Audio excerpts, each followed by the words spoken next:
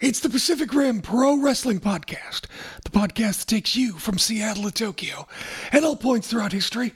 It's Dream Valley from the Seattle area, and we head across the Pacific Rim, the Pacific Ocean, to Tokyo, Japan, and Japan's leading journalist, author, and historian, Fumi Saito. Fumi, how are you? Hello from Tokyo. Hello, Jim. Hey, are you staying cool?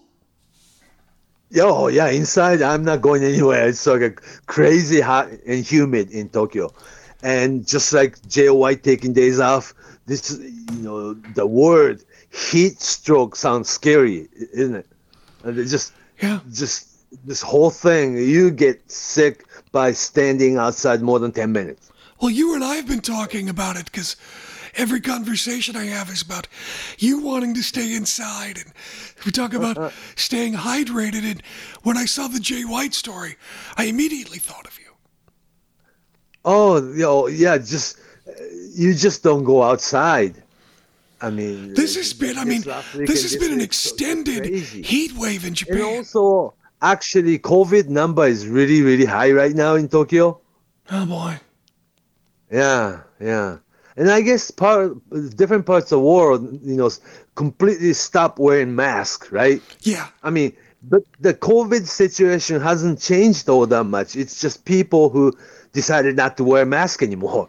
I live in a supposed quote-unquote good area for distancing and masks, and it's not very good.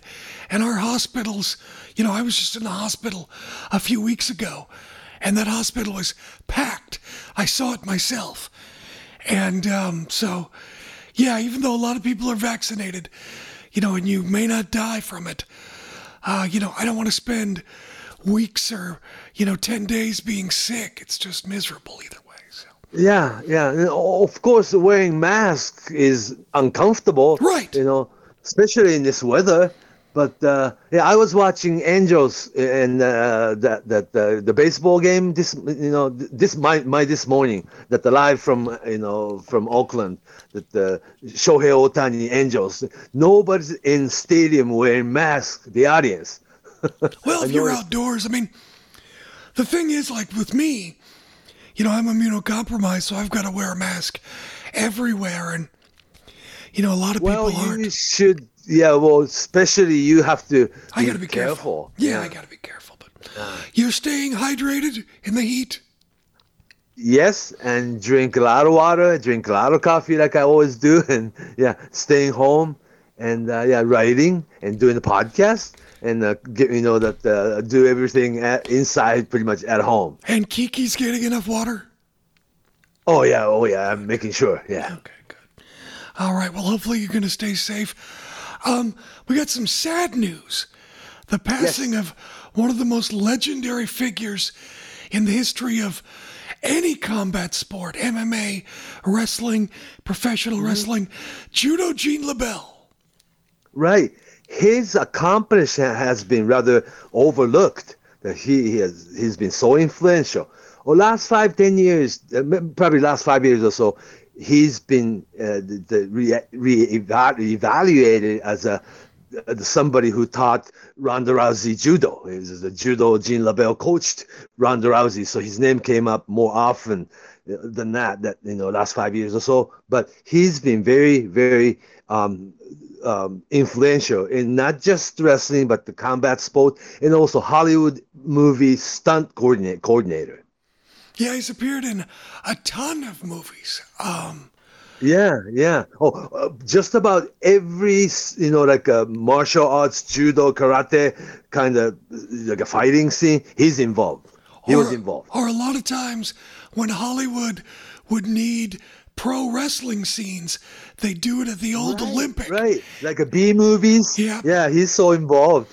Yeah. I remember the one and only. Jiu-jitsu, like after this, Gracie Jiu-Jitsu and Brazilian Jiu-Jitsu thing came up, that people started, looking for more of a master outside of Gracie and Brazilian Jiu-Jitsu. When you look for Western English-speaking martial arts instructor, you'll find Judo LeBell. And in Hollywood, of course. Yeah, I mean, the movie credentials that he has, his credits, go on and on and on. So many. He may not be on screen, but if you see the credit and at the end of the movie, you will find Judo Gene LeBell's name in a lot of movies. You know, he influenced Roddy Piper. Piper and he were close for a time when Piper wrestled in California. A lot of people. Gosh, it's incredible.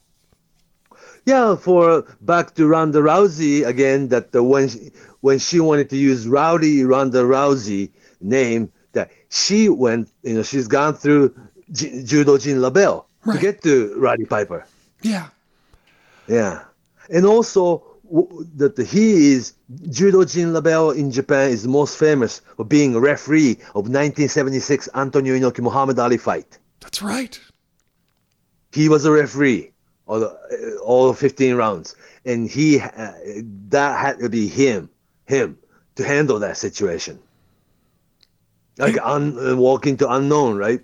It's complete shoot situation between professional wrestler and Muhammad Ali, professional boxer. You'll never know what's going to happen. It had to be Judo Gene LeBell to be in the middle of these two superstars. Very interesting. A known commodity, someone they both knew and trusted, and then someone who could, in case things went south, could take matters into his own hands. So he was a professional wrestler. He was a professional instructor in judo. He was a promoter. He was author of many books. And I mean, he's done so many. And the useless trivia, if you look through old photo of Ricky Dawson's trip to California, especially Los Angeles Olympic Auditorium, you always find young Gene LeBell standing right next to Ricky Dawson. Isn't that interesting? What about wrestling in Japan? He never actually wrestled here. Really? Right. I mean, like, did he have a tour? No, he never came as a wrestler. That's surprising. That's why he's been overlooked, because being wrestler, working in the ring wasn't really his main deal.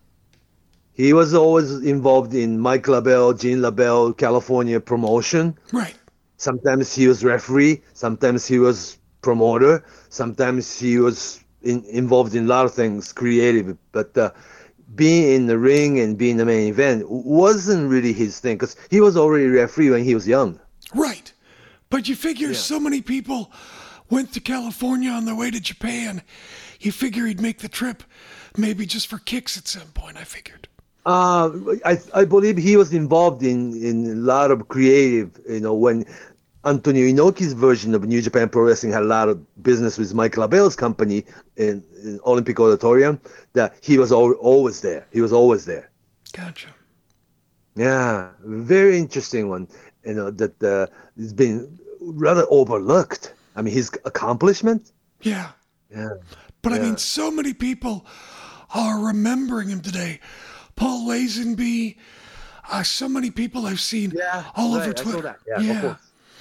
All over Twitter. I mean, all the people that he coached. Touched so many lives. Yeah. Not just wrestling, but boxing, kickboxing, professional martial arts, and the movie industry, and judo, right, and the publishing, like judo textbooks, and the instruction videos. Yeah. It's very funny. The story that I'm seeing all over social media associated with Gene LeBell is when he choked out actor Steven Seagal.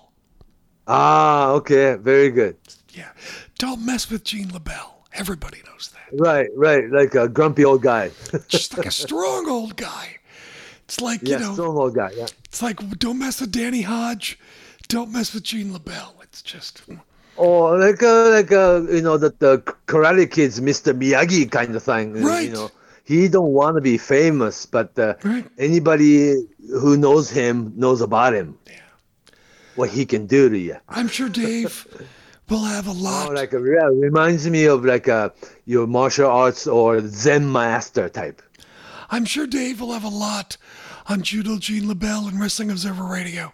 And the Observer. I'm looking for reading what Dave would write next week. So many pages, I'm sure. Oh, very educational, because you and I talked about this, a while ago, that today's audience, just the attention span is so short that it's really hard to sit and read the entire Observer now, right? I mean, so many words every week. It's always thorough, always thorough. Oh yeah, because some people still order printed version of Wrestling Observer, and I myself, I rather read printed version of Wrestling Observer rather than scrolling the computer screen. But before you read the entire issue, the next issue will come. He puts in a lot of work, Dave does. Oh yes, yes. He's a machine. You have to respect Dave for all of his work. Oh, I'm a writer, so if you have to sit down and write that many words every week, and it comes out every week, but it's not like you have all 7 days to be able to publish the printed version of Wrestling Observer every week. You have to be able to do that within 5 days writing. So, are you working on anything these days? Yes, I'm already working on next book. What's the next book? You know that the Inoki Baba book came out, right? Yes. A couple months ago. I started writing Rikidozan book this time. Oh, wow. Yeah, our generation's interpretation. Oh, because the book's been written and the movie's been made and so many things have been said and written about Rikidozan, what's new. But we need new version of this clean, complete interpretation of what Rikidozan, I mean, not just who Rikidozan was, but what Rikidozan meant in the whole wrestling industry and into Japanese culture, post-war culture, and the TV media, and the whole thing. And I'm working on it. Can't wait to read that. I'm sure that'll be great for people to. Yeah, and I'm hoping somebody will translate, because people always ask me, is Inoki Baba book be in English? Aren't you gonna translate? You cannot translate your own book. It's like writing another book again, right? We need to get more of your books translated in English. We always have this conversation. It's impossible. We always have this conversation. Anyway. You do? Okay, we do. We do, but that's okay. We'll have it again, I'm sure. Yeah, but I'm working on the Rikidozan and this for this next generation, because what's been written about Rikidozan, that it will be, it's been written, and it was like a 1960s book, 1970s book, or 1990s book, or written by some non-wrestling people, or written by a Korean writer, or that the movie made by Koreans, or that the documentary writer who has nothing to do with wrestling business, and it's not for us. So I want to write Rikidozan's book for us, for our generation, to have better understanding in the big picture thing. Hey, something I think we need an understanding of, that I think there's some confusion about, the brand new announcement of the IWGP women's title. Women's title, yeah. Let's talk about this IWGP women's title. As main topic of tonight, episode, because it's a big news, and details are still sketchy. It's IWGP women's title, that was announced a couple weeks ago. The strategic meeting conference, the press conference, and announced by Kidani of Bushiroad. Okay, and it's rather Kidani's brainchild than Rasi Ogawa's idea. We're gonna make that clear. Interesting. That the IWGP women's title will be handled by Stardom, obviously.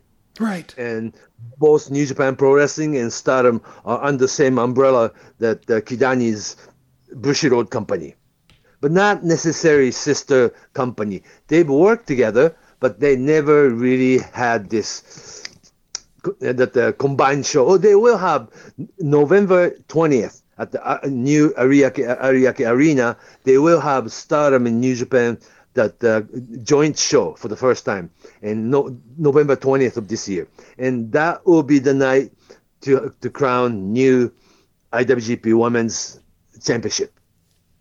It's already announced, but what's not clear is that is IWGP Women's Championship would be part of Stardom, or that this IWGP Women's title would be just used when New Japan and Stardom work together, or is this IWGP Women's title be just used for overseas purpose when the Stardom champion obviously that the IWGP Women's Championship will be held by Stardom, wrestler and superstar, right?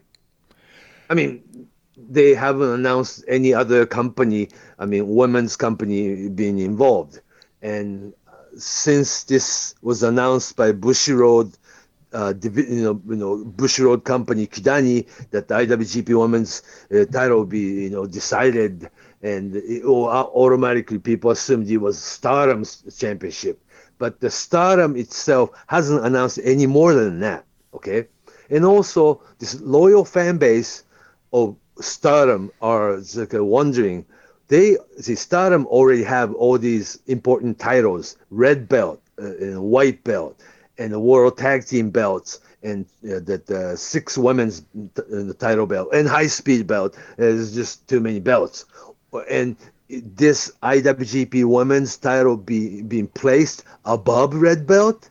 The red belt has its own history, and that always number one contenders position being fought over, and the Shuri is great champion right now, and the Utami, that the former champion was Utami Hayashishita. She was really great champion, and loyal fan base of Stardom will always look at the red belt as the biggest title.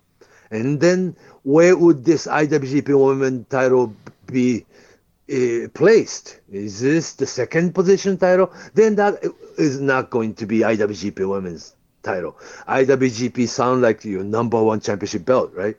Are you with me on that? Yeah, no, it does sound like the world title, because you associate it with undisputed, the top of the line, or above all championship belt. So it's like, I don't think Kidani really, thought, well on this, or really planned, or that the value orientation of women's championship. And they just came up with the idea itself, just the idea that there should be IWGP Women's Division title. Okay, that's fine.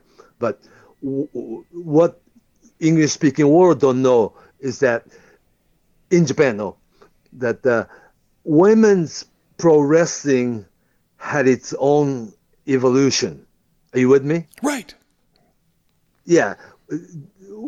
Men's professional wrestling and women's professional wrestling, they never really crossed paths in this country, in Japan.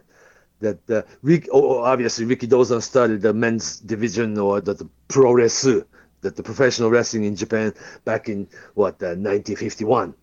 But actually, the first women's professional wrestling match was held in 1948, even before Ricky Dawson. That very little is known, but and up until 2022, women's wrestling in Japan and professional wrestling in Japan, men's I'm talking about, is two separate history, really. Whereas Fabulous Moolah's, division of women's professional wrestling was always a part of men's wrestling in America.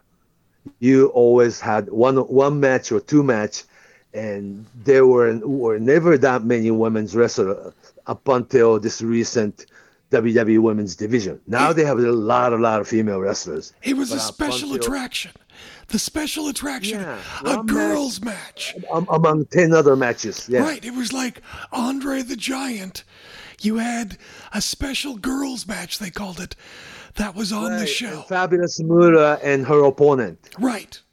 Or two of her girls. In the 80s, that when you had somebody great like Jumping Bomb Angels, but they only had one opponent, the Glamour Girls. I mean, same match and traveled around Horn, and Right. the matches were great, but they never had women's division. And women's wrestling has always been part of men's wrestling as a product in America, right? Right. In Japan, women's company always had women's only, and men's wrestling. Well, I shouldn't say men's, but just pro wrestler, I should say. New Japan Pro Wrestling or Pro Wrestling or All Japan Pro Wrestling or UWF or uh, actually Onita's FMW was the first company that had women's division with men's division, like Megumi Kudo.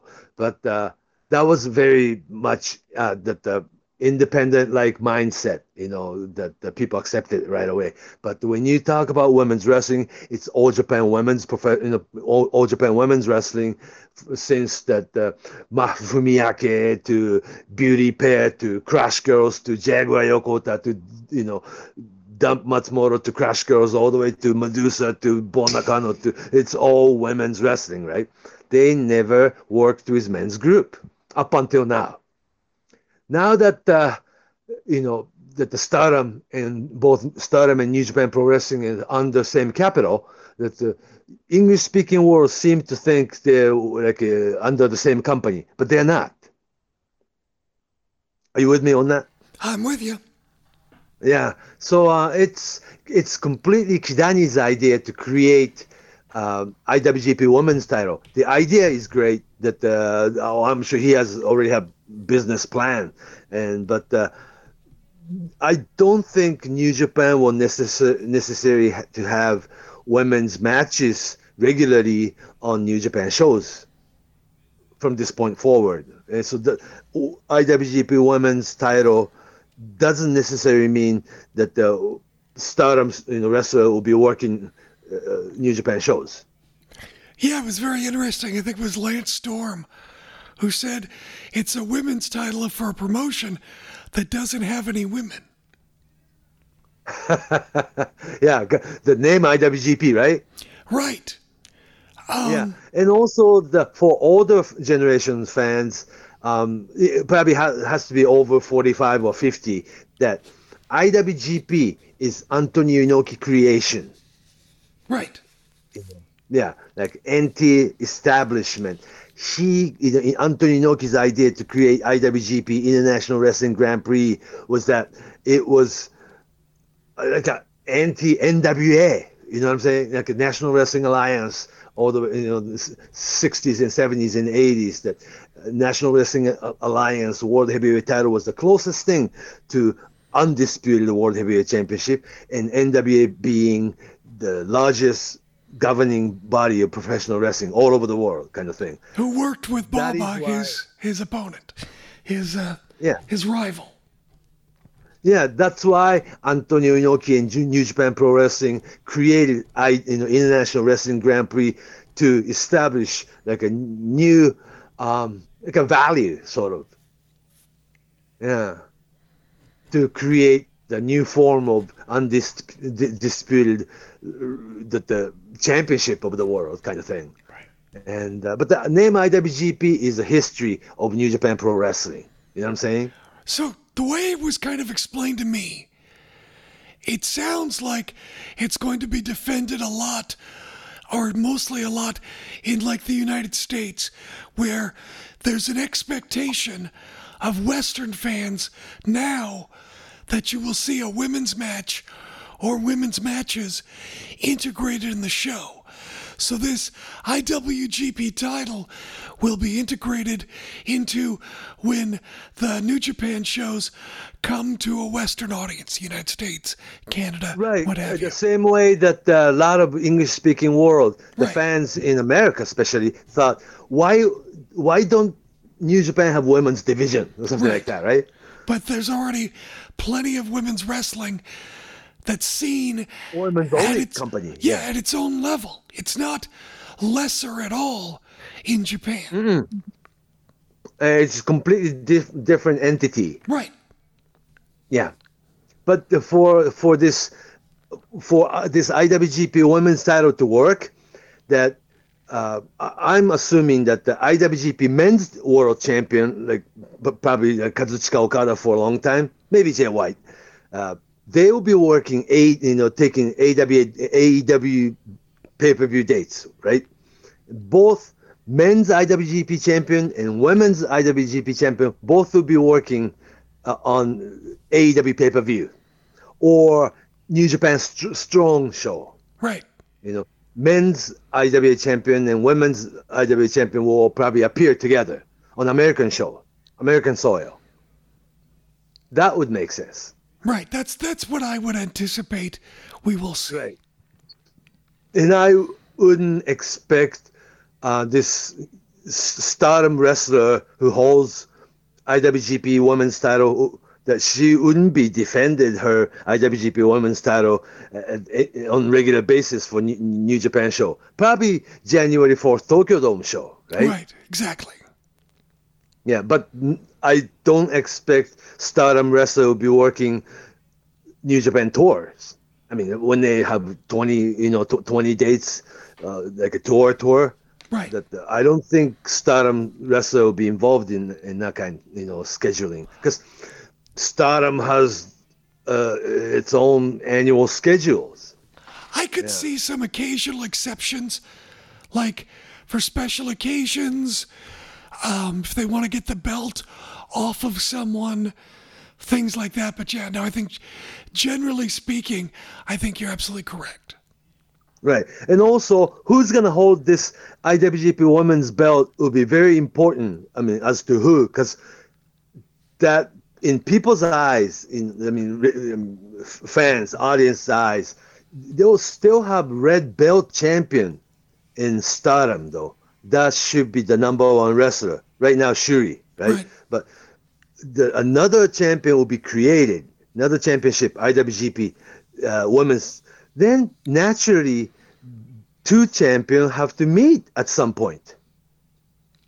They pretty much defeat the whole purpose, right? Quite possibly. Yeah, red belt champion against IWGP Women's belt champion. That will theoretically make big show main event.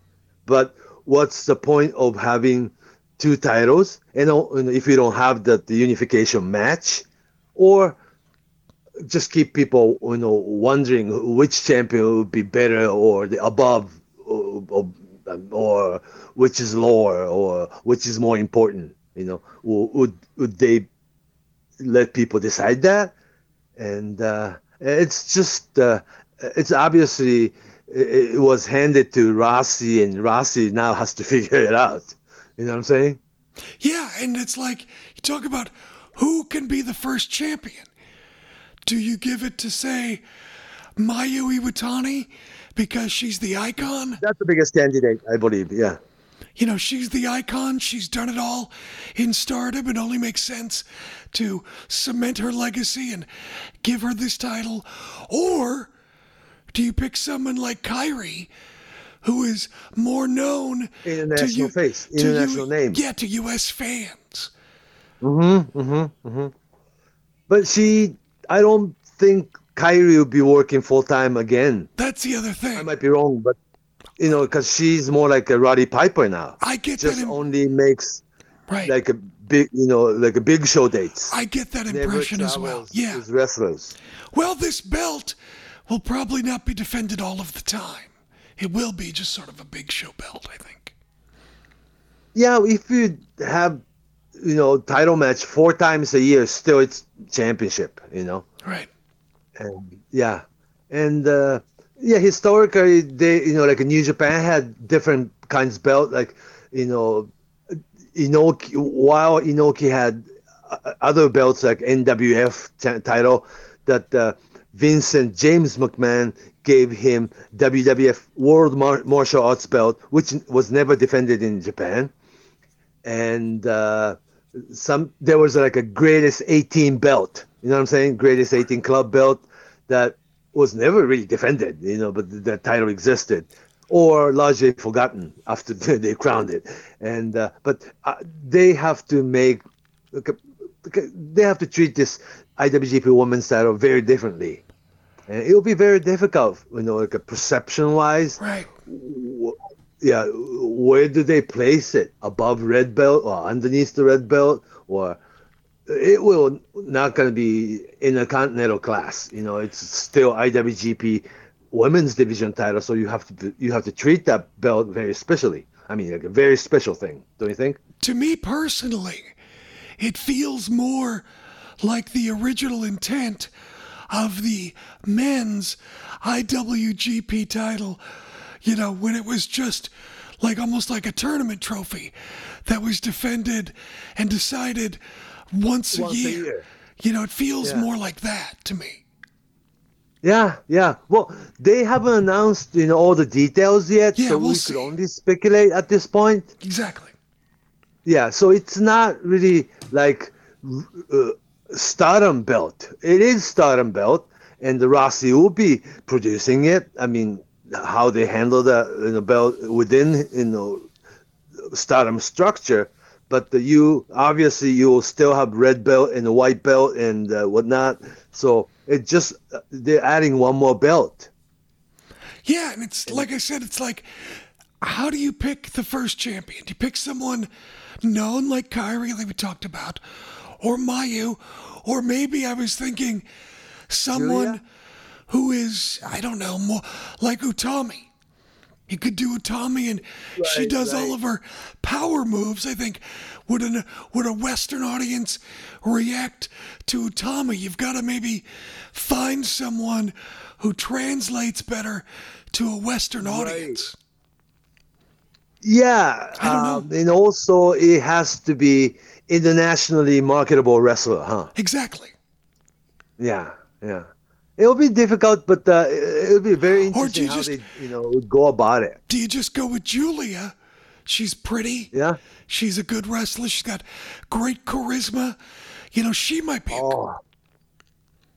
Oh, just and also you know, she looks so ethnically ambiguous right. and just yeah. And I she's mean, never international superstar written all over her. right. It's like maybe you put that's her belt finally, that she gets something because she's been a leader of her faction, but hasn't really been probably as dominant a wrestler as you might expect. She might be a great choice. Yeah, or somebody like Tekla when Yeah, she comes back. yeah. I love Tekla. She's great.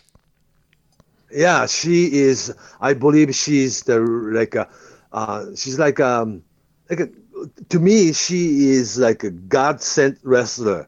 I Yeah, mean, she is so intimate with the ring, the way she handles the ropes and the way she touches the turnbuckles, the way she sits on the canvas. It's like she treats this wrestling ring like her house. It comes kind of natural that some people, some wrestler has it, some doesn't, and she has this intimacy with wrestling ring, and yeah. not many people have that. Yeah. It's symbiotic. It's like she's part of it. It's like nobody else. You're exactly right. Yeah, I mean, the way she treats the wrestling ring, oh God, she's like very, very natural and very special. And also, she speaks pretty perfect Japanese. Did you know that? I did not know that. Yeah, it's more like a Kenny Omega style. Well, that's Yeah, impressive. there's been a lot of wrestlers like Stan Hansen, the Dick Beyer, you know, so many American wrestlers who spent time in Japan. Some people picked up the language well. Medusa spoke pretty good Japanese, if she hasn't forgotten, But Tekla does speak complete sentence, not just words and phrases. You know what I'm saying? Yeah. Well, Yeah, that'll Kenny be. Omega's Japanese like really really good actually. And he was hiding it while he was working heel, but when he grabbed the microphone and started speaking Japanese, they go, "What?" I mean, his Japanese is like really really good. And Tekla is the same way. That she speaks pretty good Japanese, and it will be she should use that as her, I don't know, just something about her. Just uh, she should be star in Japan and in the States at the same time, and a very new generation kind of thing who actually spoke Japanese. And yeah, You see, Stan Hansen actually speaks pretty good Japanese, but he never lets it out. You know what I mean? He understands a whole lot more than he can say, and but he never let out. But yeah, well, actually, Chris Jericho speaks pretty good Japanese, but he wouldn't, because it's not perfect. You know what I'm saying? Yeah. Well, I Yeah, but mean, the Tekla speaks pretty good. I mean, like really, grammatical, and the pronunciation's good. She has vocabulary and speaks complete sentence with right grammar. It's like amazing. it's impressive to think, and we've just listed 4 or 5 potential candidates for this For IWGP title, but IWGP Women's title, yeah. it really speaks to the roster that Oh, there's so many stars now. you could pick any one of these women. There's others we haven't named. You have a lot of potential strong candidates for this title. Oh yeah, so handled right, it will be a very good thing He's got a lot of for options and a lot of direction. international market. Who would you choose? Iwatani. Yeah, she'd be a good choice. Yeah, she's an icon, and Yeah. but also she is a type of superstar that doesn't need the belt right now. No, she doesn't. The You know what only I'm saying? thing, Her nickname is Icon of Stardom, and she gives you 4-star match any given night. yeah, I think it would take a little bit of time for her to get over to a Western audience, but she would get over to a Western audience. Yeah, and then also it has to be a Japanese wrestler who look like Japanese anime, right? Maybe. I mean, Yeah, only for international marketing purpose.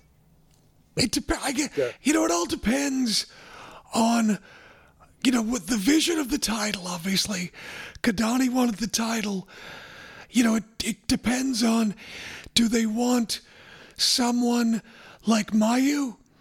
Or Yeah. do they want, a pretty girl like Julia or something? What do they want to represent the title the first time? Yeah. If it was international, Not a pretty market girl. only, then Kyrie would be the biggest candidate. Right, you want a big star, a pretty star like Kyrie to do it, who's well known.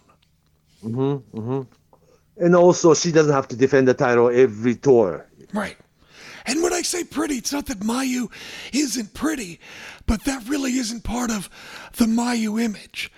Mayu's image is different when you think about Mayu Iwatani and what she projects. Not that she isn't pretty. I'm just saying that's less a part of the Mayu Iwatani persona. And also, as a wrestler, as a worker, she's so like never selfish. You know what I'm saying? Right. The way she works. Yeah. She's made a lot of stars on that roster. Yeah. So never selfish and always willing to put a good match for the entire, 6-women tag team situation, or 8-women tag team situation, or battle royal situation. She's in there, and she doesn't really demand to be in the main event, but it's still icon. Yeah. The other thing is if you have the belt, you crown a champion, no matter who it is. Now, how do you tell the stories for the challenger to challenge for these this IWGP title. Yeah. Right. The challenger has to be, somebody important too. Right. That is very difficult. especially if it's just like having another championship is one thing, but to defend it in the big show, you have to have meaningful opponent too, huh? that means you got to build up that opponent. It's like if it's just a special occasion belt, how do you book that so fans care? It's like, I guess you've got to spotlight the challenger, send them All right, to let's America or assume something. it's in an international market purpose that when IWGP Women's title will be defended within New Japan Strong Show, Yeah. that American version of a New Japan show, and also AEW pay-per-view that you'll have AEW Women's American opponent or something. I'm sure they'll figure it out. Yeah. These are So things it'd they've be already very thought of. interesting because this is like, it's pretty difficult, that to have meaningful run as a champion and like what IWGP Women's title means, and yeah, they're just creating something really new, and it has to mean something. It has to be good. Well, he's got a pretty great run as far as his company has grown during this very challenging pandemic era.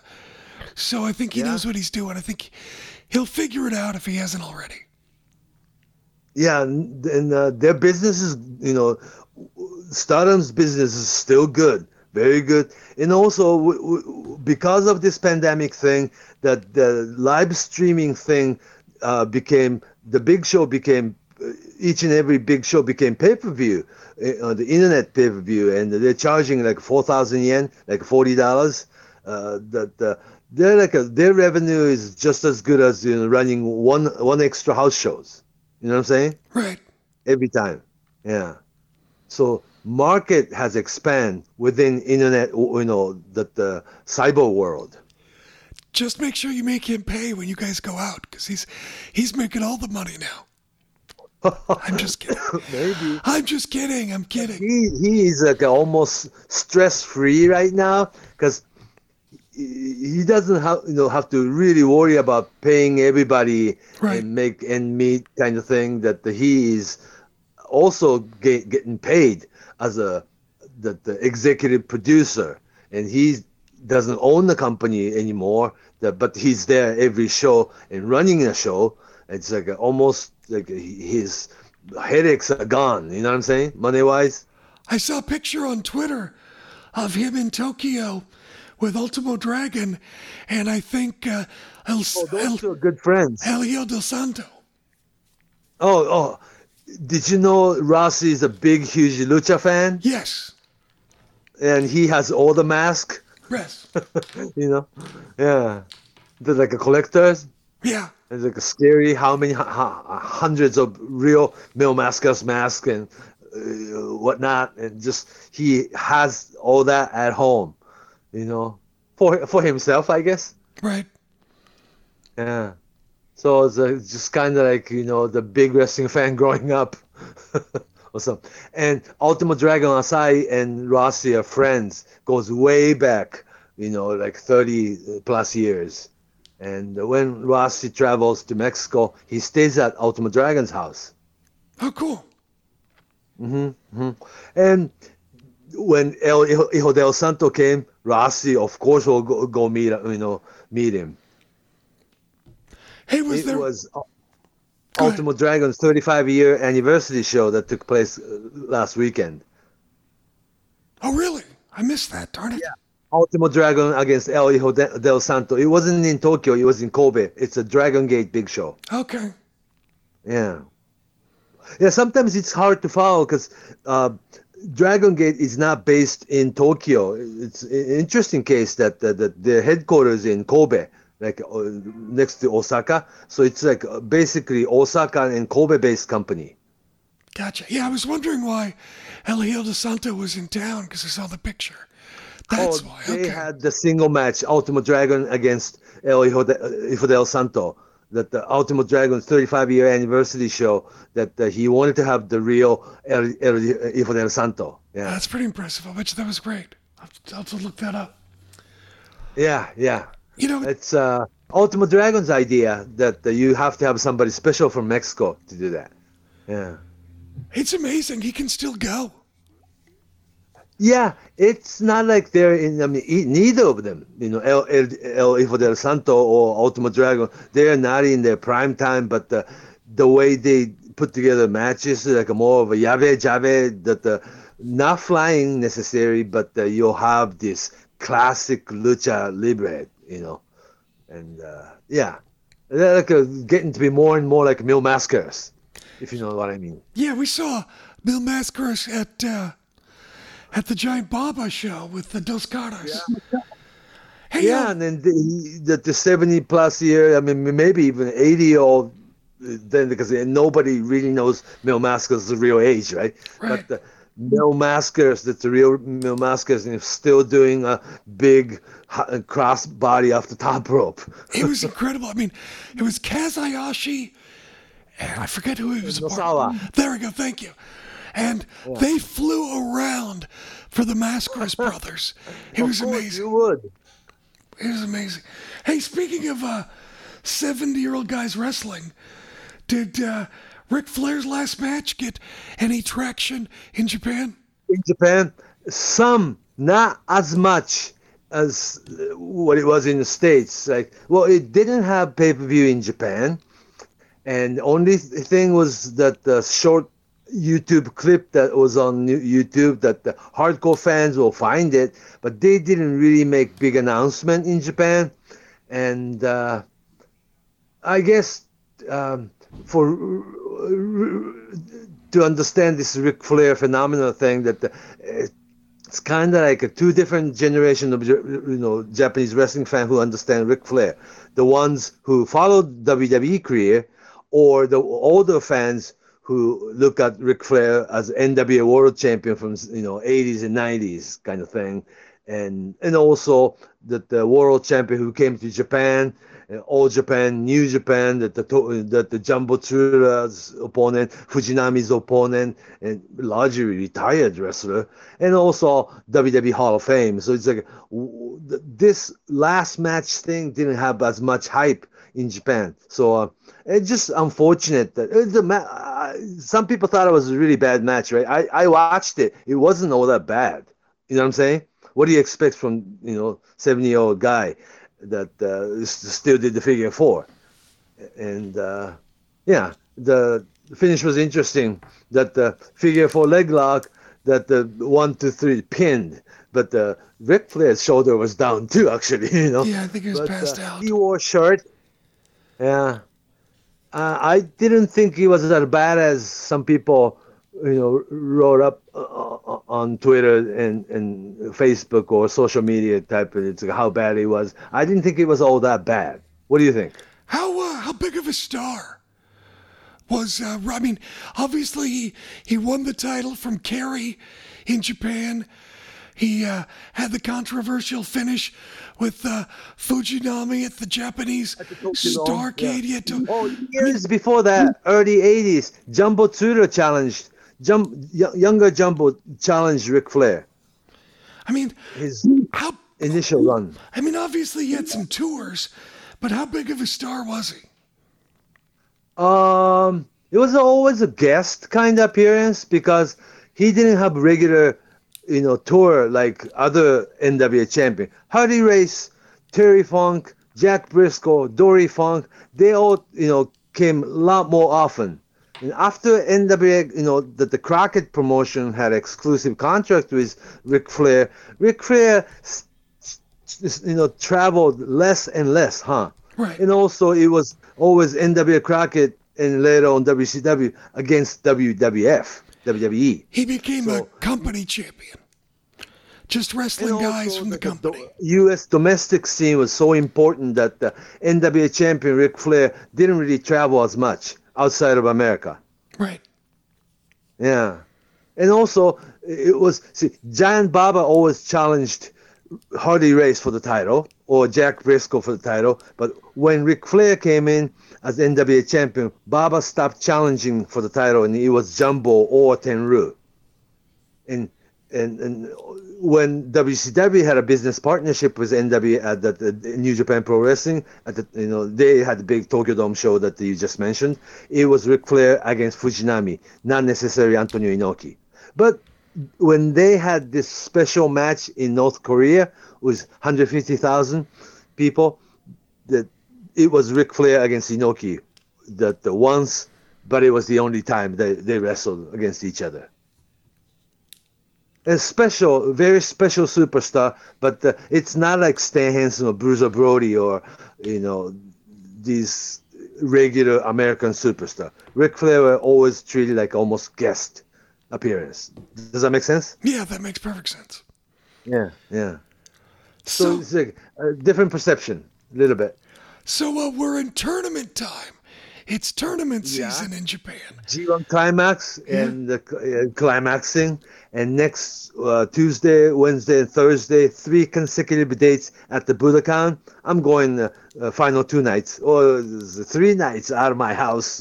It'll be well, I might do that. I applied for the pass, so I will go to 2 of the 3 Budokan show. Well, let's talk then. That Pro Wrestling Noah has N1 in a singles tournament, right. And Stardom has 5-Star Grand Prix. That's also singles tournament, and All Japan Pro Wrestling has Kings Road tournament. It's a tournament season, I suppose. Yeah, it's tournaments. We'll do a show after the last Budokan show. How about that? Oh, of course. Yeah, Who would be your pick for the winner of this year's G1 Climax? It's hard, huh? This year is hard because I don't know. It will probably come down to Okada against Jay White again. Probably. Yeah, it's probably going to be Okada. They'll probably. It's. It's going to be Okada against. Probably challenging Jay White at Tokyo Dome or something like that. Yeah, or the final of G1 could be Okada against Naito, maybe. But they've done it so many times. Yeah. Naito against Okada, Okada against Jay White. It will probably not Tanahashi, And it's all come down to 3 wrestlers: Okada, Jay White, and Naito, huh? It's not that I don't like those guys, but they could really use. And there's fresh meat. One more superstar, huh? They could to be elevated. Like a new guy, someone new and fresh. They could really, really use that. But I don't know if it's they don't seem to be. If I were booker for New Japan Pro Wrestling, I'm gonna make Jeff Cobb a monster. That would be my choice too. Yeah, like a Vader, Scott Norton level superstar, like a big monster, that's an unbeatable monster. Yeah, it's like. And I think Jeff Cobb has it. Yeah. For some reason, it takes New Japan forever to elevate a guy. Yeah, that's just kind of the way it is. If you give Sanada a chance, he can do it too. I agree. Yeah. Yeah, but just they don't look at it like he's not ready for that spot or something. You see, Sanada is hand him the ball and let him run with it, sometimes. Yeah, I thought I'll put Jeff Cobb, and I would make him a monster Vader, Scott Norton type of big, huge monster, unbeatable guy. Yeah, no, I agree with you. You should definitely. And also, he is willing to spend time he basically lives here in Japan. Yeah, no, I think it's a great fit. There's a lot of new guys in the G1 this year. There's Jonah, there's Tom Lawler. Yeah. But obviously when you're new in the G1. Wild card like Juice Robinson or somebody. Yeah, Juice. There's new guys, and it's like, I don't know, it's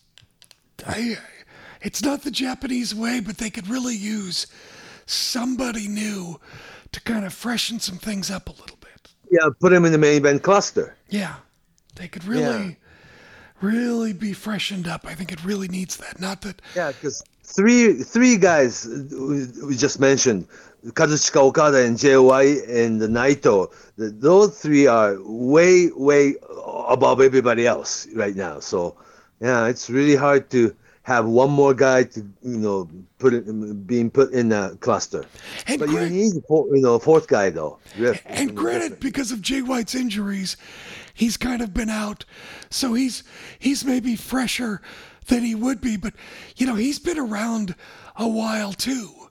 And I'm not saying get rid of any of these guys. I'm just saying they would all benefit from a brand new, fresh opponent for all of them. That's all I'm saying. Yeah. Oh, I agree with you completely. Yeah, I'm not saying, and they all still have value. 5 top guys in one company, Yeah. Yeah. But that's just the Japanese way.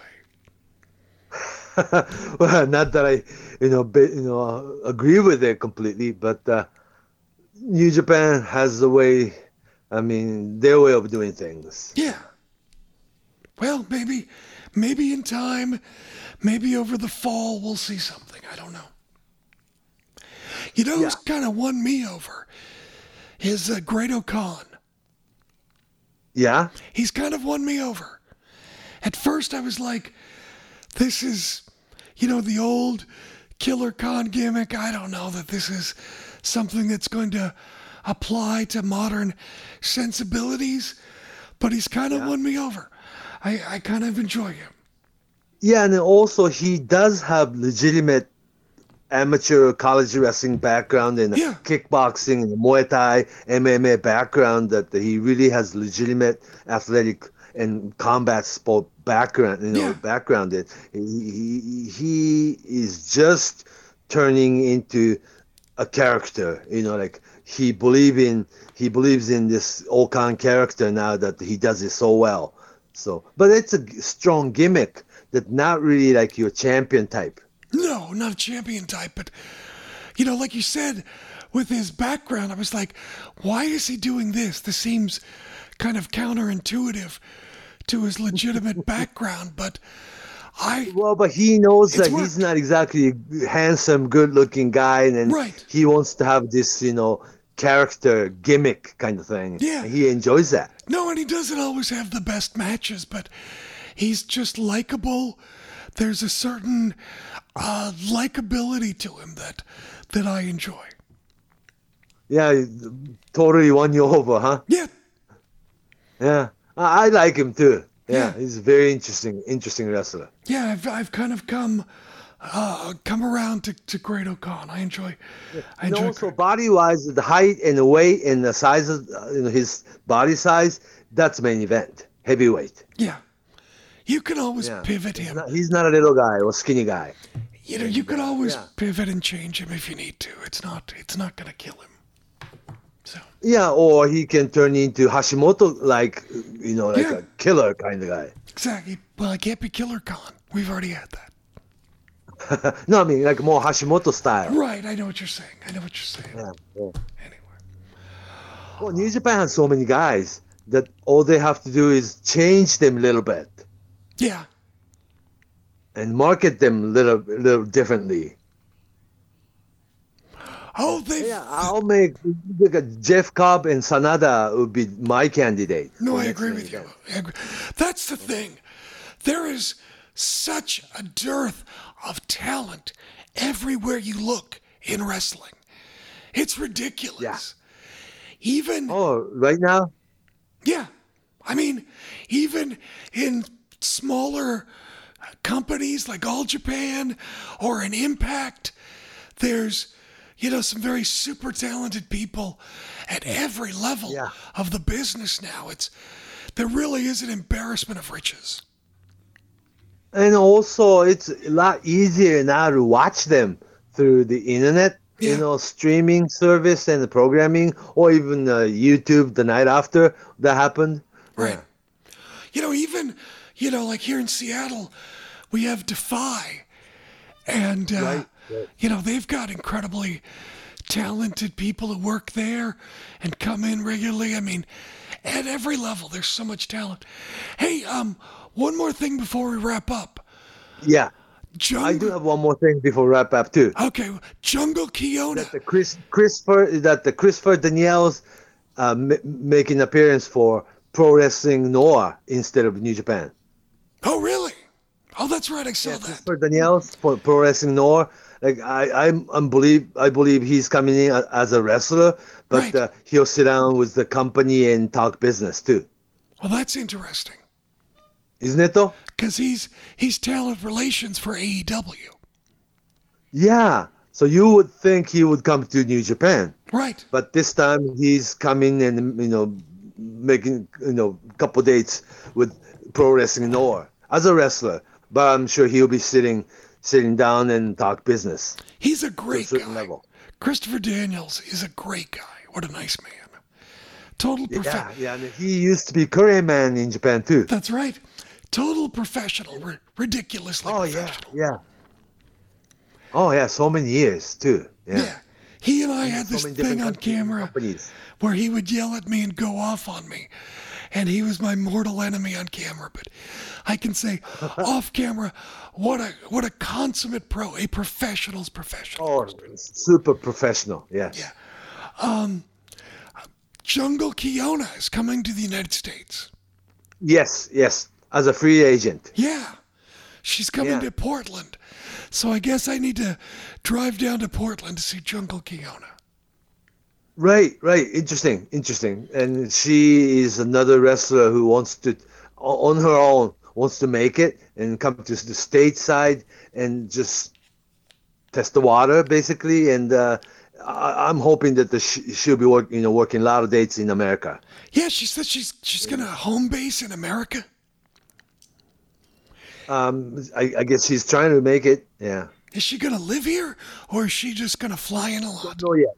Don't know. Okay. This is still first trip. Okay. See what happens. Well, I guess I've got to go to Portland.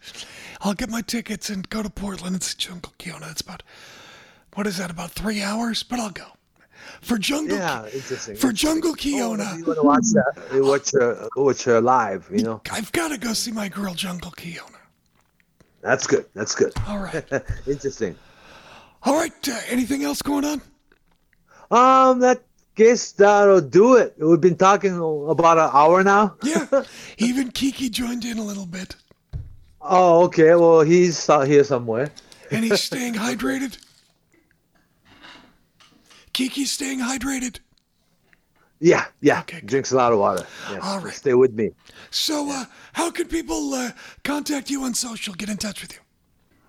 On Twitter, at Fumihikodayo, Fumihikodayo, Fumihikodayo on Twitter, or just Fumi Saito on Facebook. Message me first. So they know that you're legit, so you know you're a real person. That's fine. Yeah. You can follow me on Twitter at Jim Valley. So, until next time. So long from Tokyo.